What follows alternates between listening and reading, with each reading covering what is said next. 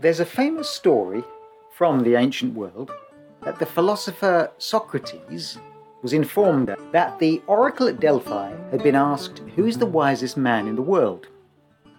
The oracle had apparently said that the wisest man in the world was Socrates of Athens. Upon hearing this, Socrates thought for a moment and replied, "Well, if I am the wisest man in the world, it's because I know that I know nothing." In many ways, this could be considered a starting point for this week's discussion. It contains within it many of the founding principles, the architecture of the ideas we are going to talk about. It contains the idea of reason, of inquiry, of materialism, and of the uncertainty of truth. Are these ideas useful to us today?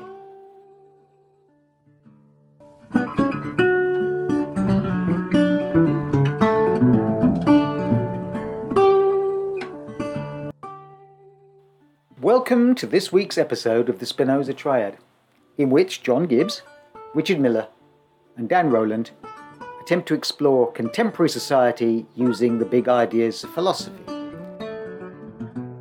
We set ourselves the task this week of understanding consumerism through the ideas of Stoicism, Platonism, Aristotelianism, and the other ethical ideas of the classical world, namely Epicureanism, skepticism, and cynicism. These ideas were the dominant ideas of the classical world. Were they still relevant today, particularly when looking at the world of buying and selling and advertising and consumerism and the internet? Well, it certainly made for an interesting discussion.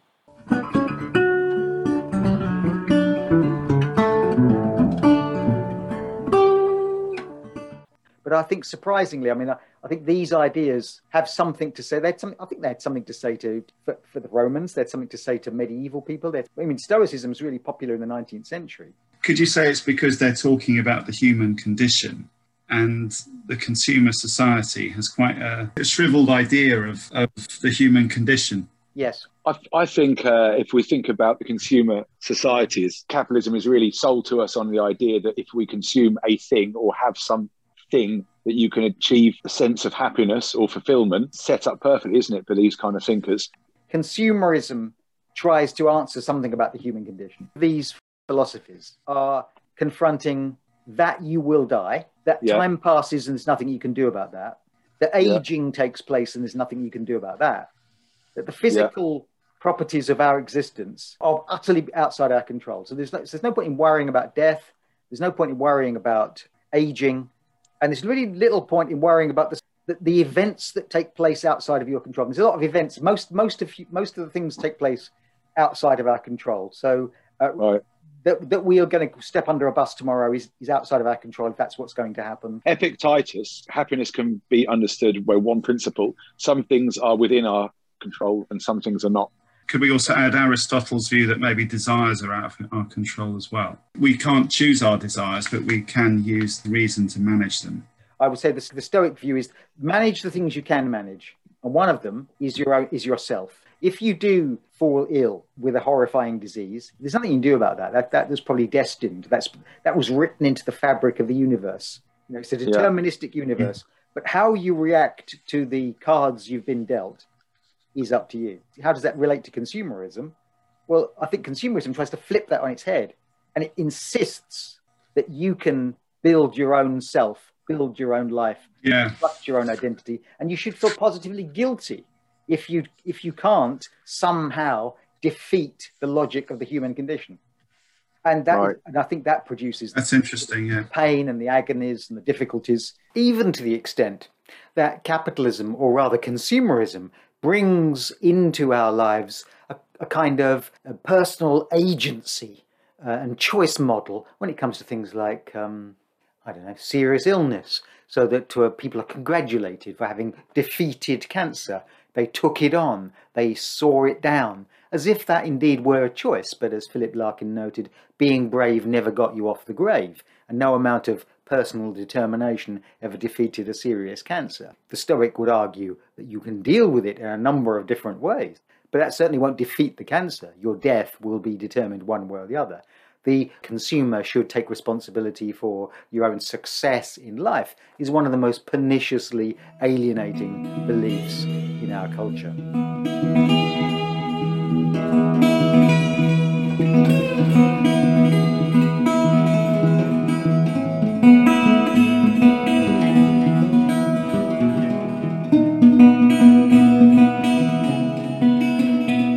This Greek idea of a way of living, which has become popular again, the idea of self-help, but the Greeks seem very interested, don't they, and the Romans on what it means to live your life well. I mean, it's the backbone of ethics. Yeah. This idea of they had of doing everything well, living your life well as a kind of almost like a project, the idea of being a good all-rounder.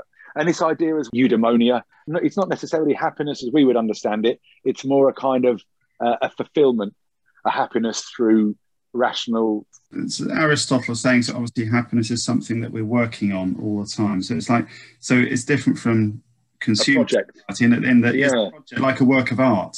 So human life is like a work of art. You spend 70, 80 years creating, and you only know if you become a eudaimon at the end of your life, not during it. And so happiness, unlike the consumer society where we keep saying happiness is a state, it's a state of mind, an activity that consumes your life. It becomes like an interest, A bit like philosophy, though, isn't it? I mean, philosophy has become an academic subject, but it's that idea of the examined life. That is the best kind of life you can lead, or one of the best ways you can lead is to lead a life of reflection and thinking and discussing. So we're doing it right now. We are actually living the most profoundly fulfilled three existence. Philosophers just sat here chatting away. This is as good as it gets, actually. For human just adjust my toga. So you don't need anything else than this.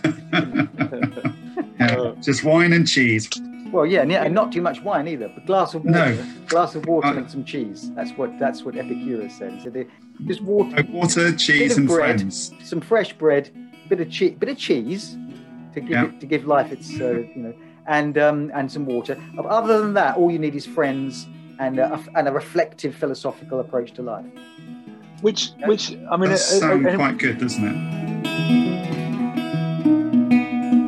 The concept of hedonism comes from Epicurus, doesn't it? And it's a very different idea that people, including myself, until I'd read into him a little bit more, that idea of moderation, but his view of happiness is very different, perhaps, to the way in which a consumer culture. Happiness, to an extent, in the consumer culture is suspended. You suspend happiness until you consume the thing that you want. I look forward to the new iPhone, whatever it is you're going to buy, but it's you don't achieve satisfaction until you've got the thing itself. Do you need it?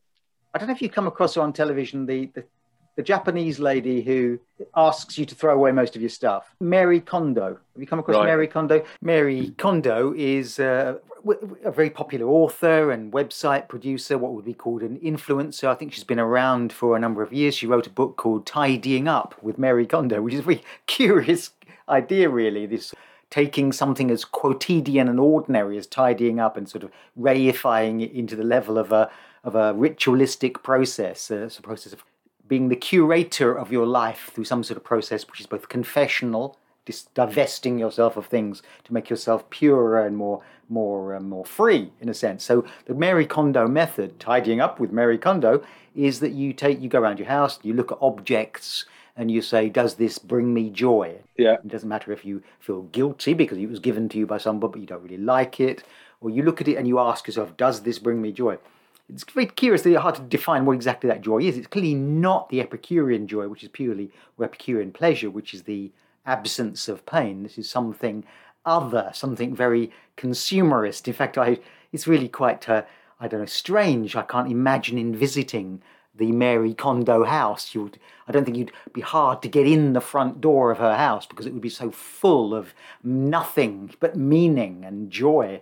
I'd be worried about knocking over a vase or, burning the bottom of a saucepan because you'd realise that things have been curated to a process of joy-giving. But I suspect in my own case, that freedom is both most easily attained, or joy rather, is most easily attained in Steptoe's living room, surrounded by a mountain of old tat, which can at least obscure the sort of existential horror of the certainty of death and aging behind it, I think freedom through tat. Yeah. And is where I would go with that.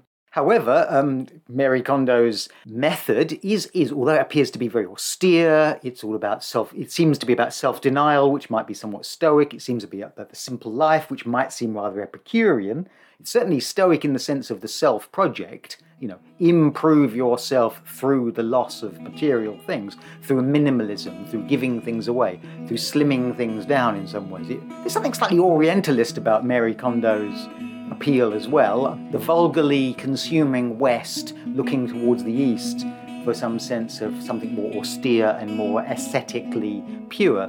But that aside, it's basically straight up consumerism, except this time you're making room really for more joy-giving stuff in the future, I presume. Because the absence begs the possibility of greater consumption in the future. You're still associating happiness with objects and things. It's just you're going on an object diet, if you like.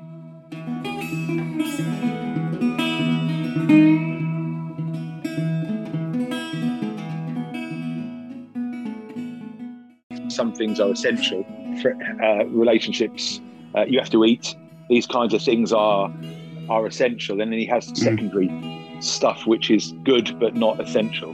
And then the things like fame and these kinds of things, fame and status, are non-essential and should be avoided because they can bring discomfort, like the wine and cheese one. A bit of wine and cheese is nice to share with friends and you get maximum happiness from that. If you then drink 5 bottles and a camembert, a brie and a Stilton, whole blocks, the sort of outcome of that could be headache and bad stomach. It isn't excess, it isn't taking your mind off of existence by consumption. Again, very similar to Aristotle, because it's like the doctrine of the mean, where you take the middle ground in all actions. Yeah. I mean, he's saying happiness is actually the activity of the soul that expresses complete virtue. So with consumerism, that's an absent word. It almost it's starting to sound old-fashioned when we start talking about virtue.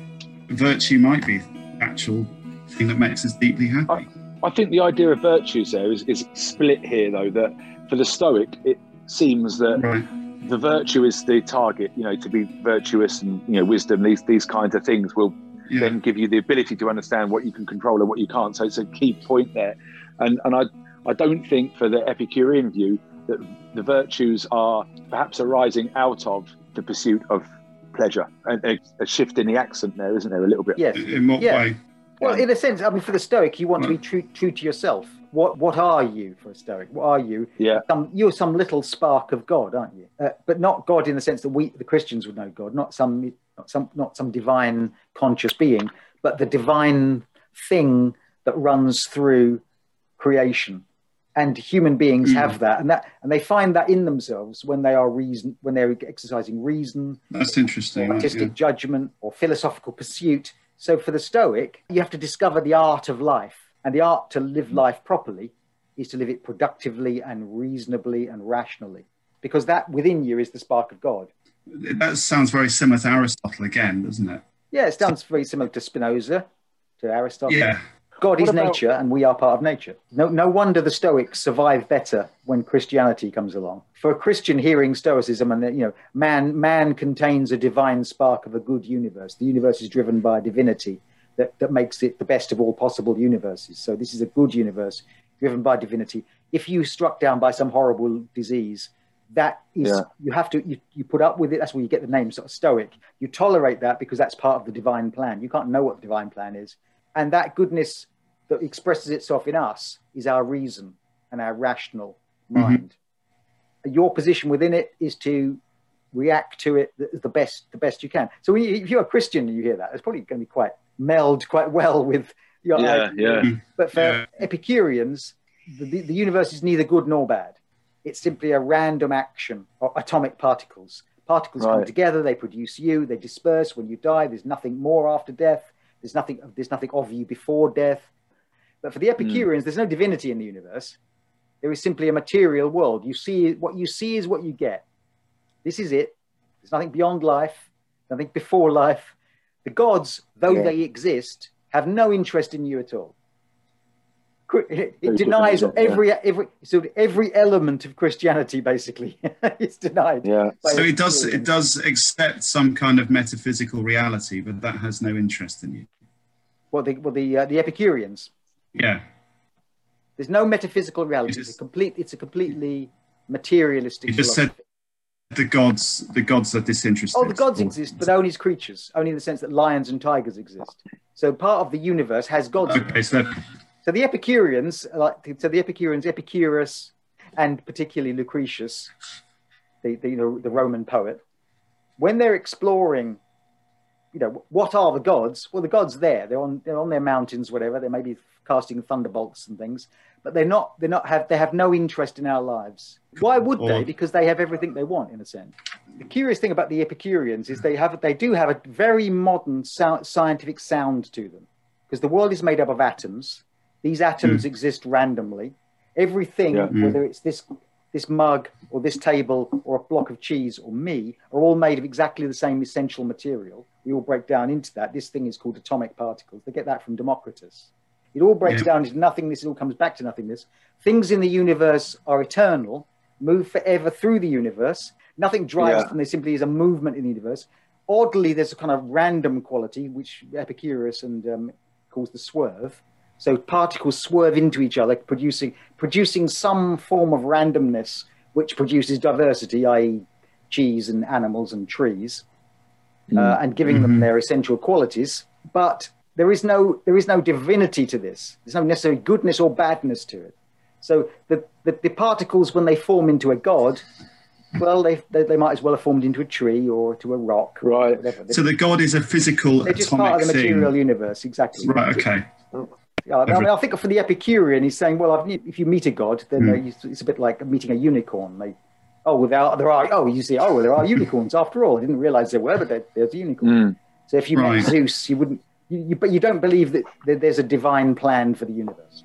So where does this leave us with consumerism then? There's science, apart from being oddly, surprisingly kind of atomic theories. Whoa, that's curiously early, and the randomness sounds very almost quantum physicsy. Apart from that, if you push that out, it's their ethics that I think speak. Yeah.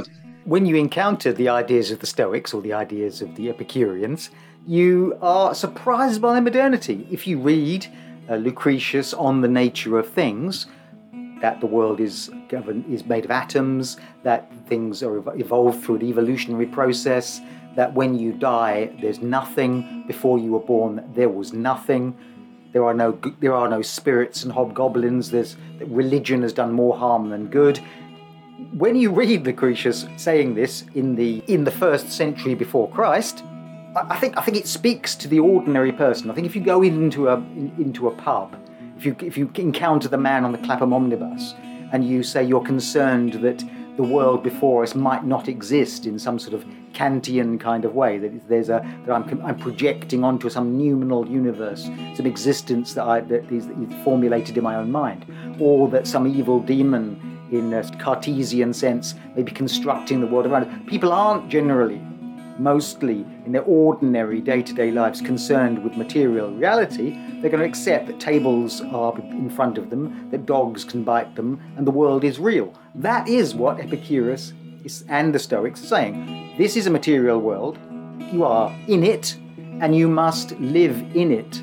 How is the best way to live? And therefore their ethics is the thing that most speaks to us in a contemporary voice. And whether we listen to that or whether we pursue our own answer to the problem of how to live within the constraints and mysteries and unknowability and limitations of this apparently material existence, in which case they just push it to the edges of their mind and rather will continue this world and try not to think about death too much.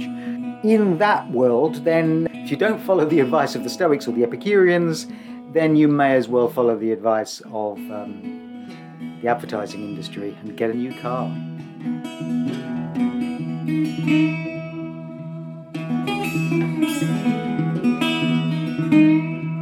I really like it. I really like Epicurean thought over Stoic. I got a recommendation book-wise for for Stoicism. It's by Donald Robertson. There's a great book called The Philosophy of Cognitive Behavioral Therapy, which is because there's a really strong relationship between cognitive behavioral therapy, which you can get on the NHS now, and Stoicism. And it's very popular at the moment. Stoic ideas, aren't there now? List of stuff that you have to do, take inventories, mantras that you kind of remember. And it's a good way of engaging with anxiety, understanding anxiety, stress. You become less stressed when you realise that you can do nothing about the emails you're going to get on a Monday morning, outside of, if you're not going to work until Monday morning, you can't do anything until Monday morning. So forget about it and deal with what you can right now in front of you. That's quite an empowering idea, isn't it? And I think cognitive behavioural therapy is really trying to understand what you can control and what you can't. And the things you can't control, you keep your side of the street clear. You can't do anything about that. My problem with all that is it becomes very regimented and where is the space for pleasure in there? Whereas the book I looked at for the Epicurus, other than like Google searches, is this one, Travels with Epicurus, Daniel Klein. I thought it was a brilliant book about aging. The tone of the Epicureans was just, it's okay to like just sitting down and chatting with friends. It's okay to have a glass of wine and some cheese, as we said before, and really enjoy it. Make the most out of it. This is what life's about, these kinds of pleasures. Though I think in actual practice, they're very similar. A Stoic and an Epicurean person, I don't think they're in their day-to-day lives, what they actually do isn't that different. Yeah, I think you could draw a neat Venn diagram and they'd be very overlapping. Epicureanism and Stoicism, and indeed Cynicism. The Cynics have a very interesting, in the sense of what they might say to us. A Stoic says something like, find the spark of divinity within you, which is your reason, your intelligence, and use it to the best. As you say, Richard, there's a slightly sort of finger wagging quality about that. Yeah. And then if the Epicurean is seek pleasure, which is above all the avoidance of pain, the Cynic says something like, all of this world you live in, this material world, it is just a material world. All of it is beset with human vanity. And most of the things you think are true aren't true. If you start from the point of view that all the things you think you might desire, your desires are probably not true, the victory you might seek in that fight, it's not by all means seek pleasure in it. But if the pleasure is victory is an illusion. Desire for objective illusions. Human aspiration is mostly about vanity and about convention. The Cynic comes at life with very much the view that mankind is in his essence freest when he wants and desires nothing at all. So it's very like Buddhism. Very, very like Buddhism. Free yourself of all ego. All desire. Of all desire. So very similar to Siddhartha Gautama. Yeah, so the great Cynic is a guy called Diogenes, and he famously lives in a barrel. There's a story that it's sought out by Alexander the Great. You probably heard that one, where Alexander seeks him out and says, I must speak to the great Diogenes. Now, Diogenes is an interesting character because he used to walk around. He lived in a barrel. He fed off scraps. They called him Diogenes the dog. People mocked him for being a dog, so he urinated on them. And he didn't have great manners, did he? He had terrible manners. He also liked to masturbate in public as well. Oh God! I'm just imagining the sort of story they didn't tell about Alexander the Great. Diogenes, there you are. What matters? Oh, not again. He's having a whack. Oh, dear. He's doing it again. Oh, God. What he does best. Has he finished? In a minute. Dodgy Diogenes. Oh, dear. Well, apparently the story is Alexander sought Diogenes out and said, Diogenes, I'm the most powerful man in the world, kind of thing. I'm Alexander. What can I do for you? And he said, well, get out of the way. You're in the sun. I'm doing my tan. Get out of the way. And there must have been a very awkward silence for a moment. Yeah. And then Alexander apparently says, well, if I weren't Alexander, I'd be Diogenes. He is also as powerful as me, in the sense that since Diogenes wants nothing, desires nothing, and sees everything else as vanity and stupidity, he's the freest and most powerful man. It'd be interesting to meet someone like Diogenes, or if you ever have met people who genuinely have no desires for anything and no fear of any social convention. I mean, that's really quite a position. Can I just throw a counter to that? Is that realistic? Because isn't that the kind of seed of insanity when you start to think that I have no relationship with anything or anyone, with of not having any desire? I mean, he's also though, Dan, isn't he? He's a little bit of an Epicurean in some sense, isn't he? Because that is his pleasure, just to have nothing. Counter I was going to throw is Aristotle again, because Aristotle says that desire is the only thing that moves us. The intellect doesn't move anything without desire. So we can't truly escape it. And so it has to be managed in your relationships with others as well. So I know John used to that thing about finger wagging, but I think if you're going to live a virtuous life, there's going to be a little bit of finger wagging that goes on. Oh, yes. I mean, I think that's... And I think if we live without finger wagging, we end up just perhaps feeding a consumerist lifestyle where we all live as these kind of selfish islands with no relationship to anything except our own uncontrolled desires, which is a recipe for misery. Yeah, I mean, I don't think the cynics are saying you should consume, and they're simply saying that if you were the person that runs after women and consumes madly and so on, then you're just stupidly conforming to some kind of idea there of materialism. If you're free of greed, Diogenes. Diogenes would say if you're free of desire, then you're free. In terms of consumer culture, though, so Diogenes would say, "What? I don't need anything." Yes. Would that be his thing? I don't need anything. Epicurus would say, I need a little bit of something, but not too much. Yeah. And then what would the Stoics say? Aldi. What would Aldi's for some Toro Loco, the red wine with the full on the front, which tastes so good but so cheap. He would be there. What would the Stoic? I mean, where's the Stoic going shopping, and what's he going to get?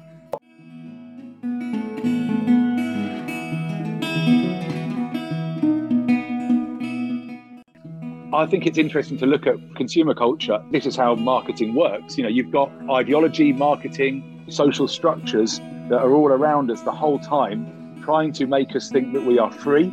But at the same time, we'll still go and buy stuff anyway. We still consume and carry on consuming. How marketing plays on the production of our identity, probably the central, most powerful human beings can be motivated by, is a sense of who they are. And ever since Edward Bernays and Vance Packard, the marketing and advertising, the Mad Men industry, has been in the production of identity, in particular of things such as the mass production of individuality. The irony, mass production producing a sense in us all that we are the special one. This makes you special. It is unique for you, and yet everyone else has the same thing. Everyone else desires the same thing. The mass production of individual desire.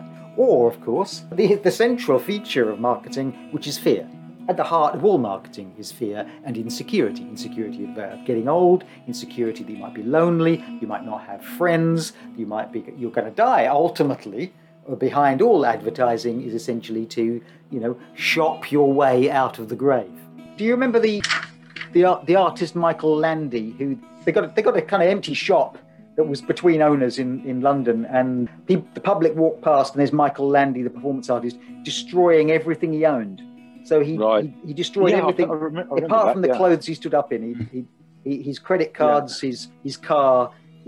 Every gift, even the things, even his own art, any art that he possessed that he'd made in the past, was all destroyed, so that you could watch over a period of weeks him turn everything he owned into a pile of, they had big industrial grinders and choppers and mashers, and turn it into a pile of ash or pile of bits. And even the bits would, because someone offered to buy the bits off him and said, we'll have that as an art display, the pile of bits. And he said, definitely not, that's going to be destroyed as well, that's going to be dispersed. So he ends with absolutely nothing. I mean, the reaction to Michael Landy is, "Oh, you lunatic!" That's an awful idea, doesn't it? Eventually, he wasn't doing things he shouldn't have been by himself. Even his spare change, his cash, has gone in there. He's got no one. Well, maybe for a brief moment, Michael Landy was very free. Although I think when Michael Landy had finally ground down all of his worldly possessions, everything that meant anything to him, everything he possessed, both banal and materially important and sentimental, everything had gone. What he found was, a kind of nothing. I think if you've seen Michael Landy interviewed, you realise he has nothing to say about that work of art. It's startling, it's surprising, but ultimately it's deeply banal and deeply vacuous. John, wasn't there something, there was something he'd inherited or something, didn't he? It was something from his dad or something. That's why I remember the story. Something he'd been given by his dad who was no longer around. He destroyed that. Yeah. Yeah. Left with nothing. Yeah, left with absolutely nothing. In the end, the destruction of all of your things gets you to kind of Mary Kondo land. It's a sort of vain seeking after nothingness, as if in that you'd find some meaning, just as banally meaningless as Mary Kondo's pursuit of that which brings you joy, whatever that might mean. You know, in the end, I suspect that it's all, you know, all these ideas have been explored in a way by Shakespeare in King Lear. You know, what are you when you run out into the storm without any clothes on? You're just a poor forked thing. You know, reason not the need. I mean, the marketing men may turn our desires against us, but it doesn't necessarily mean that we shouldn't surround ourselves with the symbols and the things and the odds and ends and the bric-a-brac of this brief passage through life. As again, I say that the happiness of mankind for me would be found in Steptoe's front room next to a moth-eaten stuffed bear and a rusty suit of armour. It is in the tawdry tat of human existence that there's a sort of authenticity and realness that I think Michael Landy would simply expose that in the end it's a vacuous void, a sort of Marabar cave. That's all you find at the end of the rainbow of destruction of this stuff.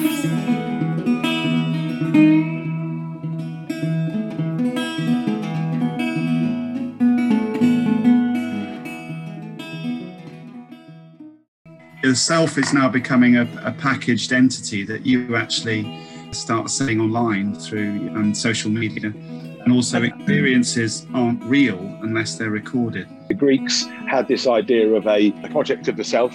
That kind of got lost insofar as we were the product of our class, various other social structures gave us our identity, and we've moved into a postmodern age now where we can construct our identities again.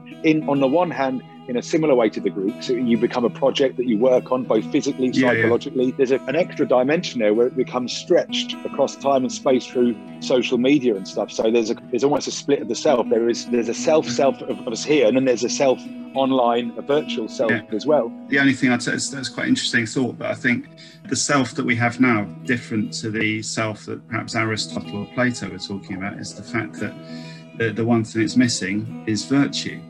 So that you relate to yourself. Aristotle and Plato say you can only truly be happy if you have good, virtuous relationships with others, not just yourself. So I think that's what's missing in our postmodern age, is we endlessly disappear down the navel and we forget how to relate to others to use that old-fashioned word, virtuous way. When the ancients are saying virtue is the thing that makes us happy. Capitalism produces consumerism as a means of maintaining demand in a world saturated with stuff. So you have to generate demand. And the proposition that consumerism or capitalism offers you is making yourself better. The project becomes not virtue, becomes divorced entirely from ideas. The most worthless thing is valuable if it is desired. Yeah. So, you know, people feel it's only authentic if it's recorded rather than just remembered. Yeah, that's an interesting one with the recording as well. Because it's so true. And you go to a gig now, you know, when I was a lad, you know, I remember seeing Michael Jackson.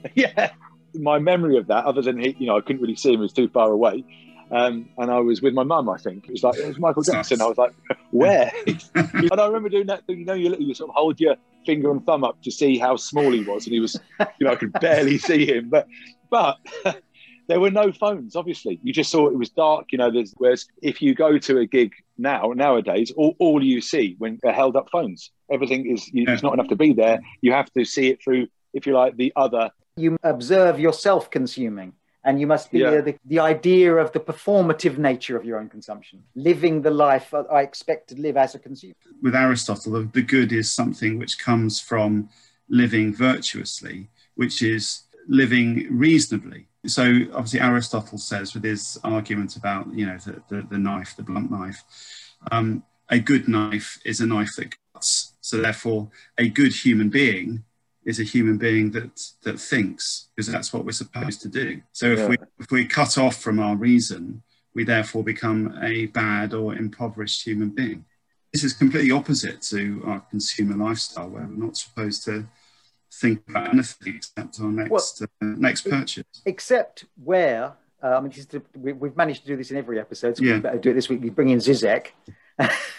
And that is, and so on, and so on. And so on and so on. And that is that with his nose. Where consumerism finds that there's a desire is to find the desire to manufacture the desire.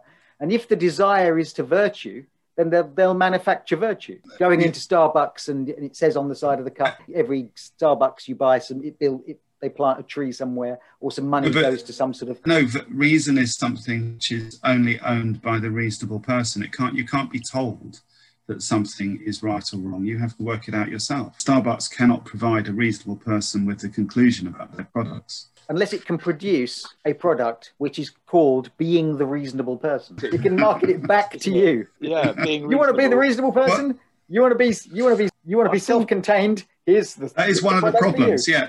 I think with Zizek though, the example he uses is Tom's shoes. I think buy a pair of shoes and they give a pair of shoes to somebody that needs it in developing countries. And he says that in consuming, so we consumer culture, we bought something, it then allows us a kind of space, we distance ourselves from the actual trauma of the thing. So consumer culture is very clever like that. It allows us to think that in a stoic sense, I'm consuming this thing on what I can control of it, but at the same time, I'm also allowing other things to happen afar. I can do nothing about it beyond buy the cup of coffee or the pair of shoes that do something. That Lacanian view of desire being kept at a distance from you, mediated from you by fantasy. So consumer culture sets up in such a way, if I can get the new pair of trainers, whatever, I need these new trainers. And really the desire is in the fantasy of having the trainers and it's kept away from you. When you get the trainers, there's a collapse there because the symbolic, you're facing the real. Immediacy, Another classical reference is the idea of Tantalus. The thing is always slightly out of reach. And so the trick of consumerism and its extraordinary success is to respond very, very efficiently to your desires, or they can always lead you to the suspicion that there's more that you should have that you haven't quite got. Buying stuff, we're just hardwired into us, isn't it? We're desiring subjects. We want stuff. It's very difficult to live life in such a way that you don't think that you actually want or need anything. Power or these kinds of... Epicureans, Stoics and Cynics are all looking at the world, and the Cynic asks you whether these things mean anything at all, to recognise their essential meaninglessness. The Epicurean asks you to pursue the simple life, and the Stoic says the life of some kind of discipline of creativity is the closest you'll get to the divinity that runs through things. And I don't doubt for a minute that when any virtuous Roman who followed the Stoic thoughts, like Marcus Aurelius, because if you read Marcus Aurelius's meditations, they're full of complaints about people not living this life.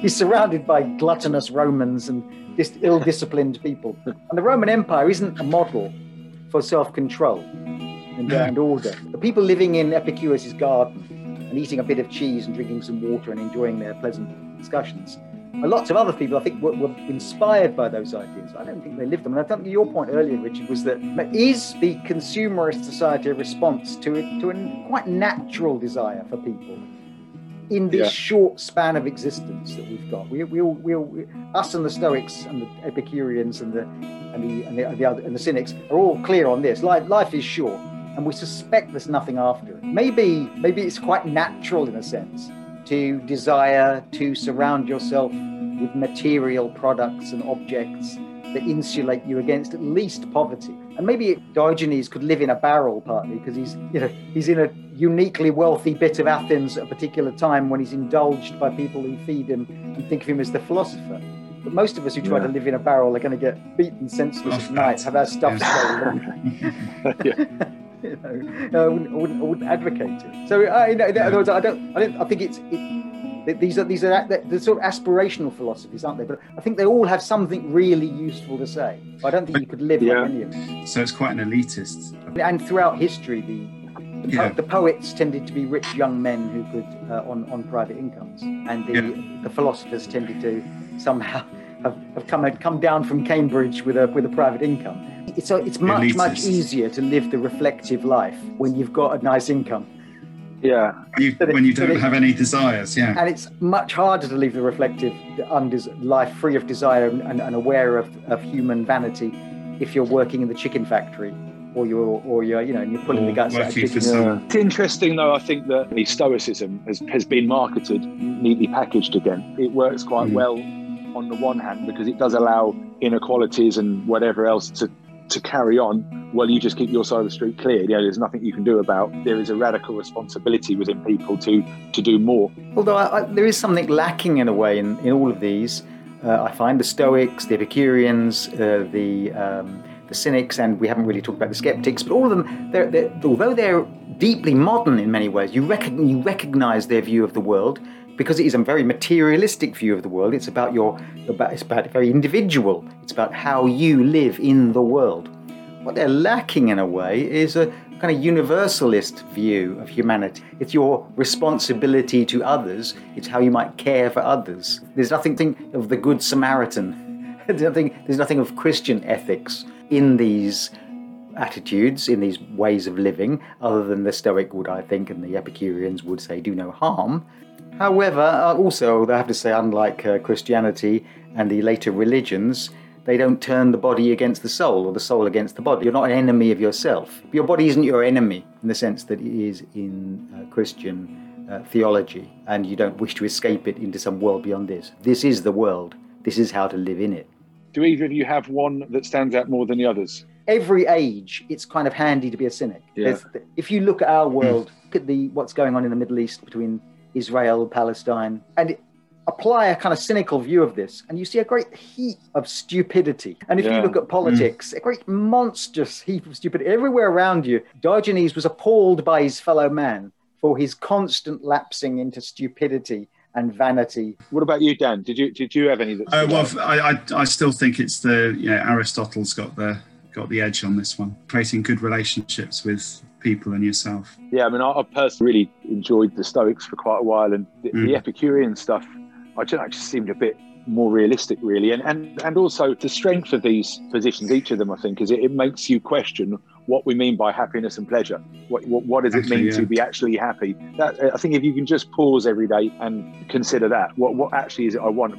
And as an antidote to some of the most insidious ways in which marketing and consumerism tries to sell you things, and I think the most insidious ways it tries to sell you things is incorporated deeply, I think, into the way that objects are presented to us as desirable. Afraid for young people today, but you feel afraid for being young in a world of constant self-reflection. I think we talked about a bit about this last week. The way in which the world is constantly shown to you in a way that you can make these comparisons with your own physical imperfections, your own lack of something or other. They offer something of an antidote to that. Sort of philosophy isn't really that useful, is it, for day-to-day living?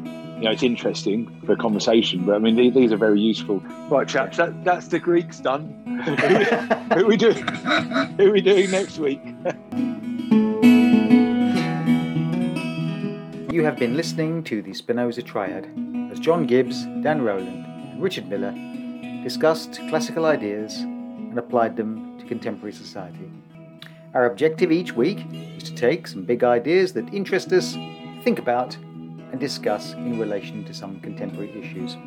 Next week, we will be looking at a concept which has interested philosophers for many centuries, the idea of authenticity.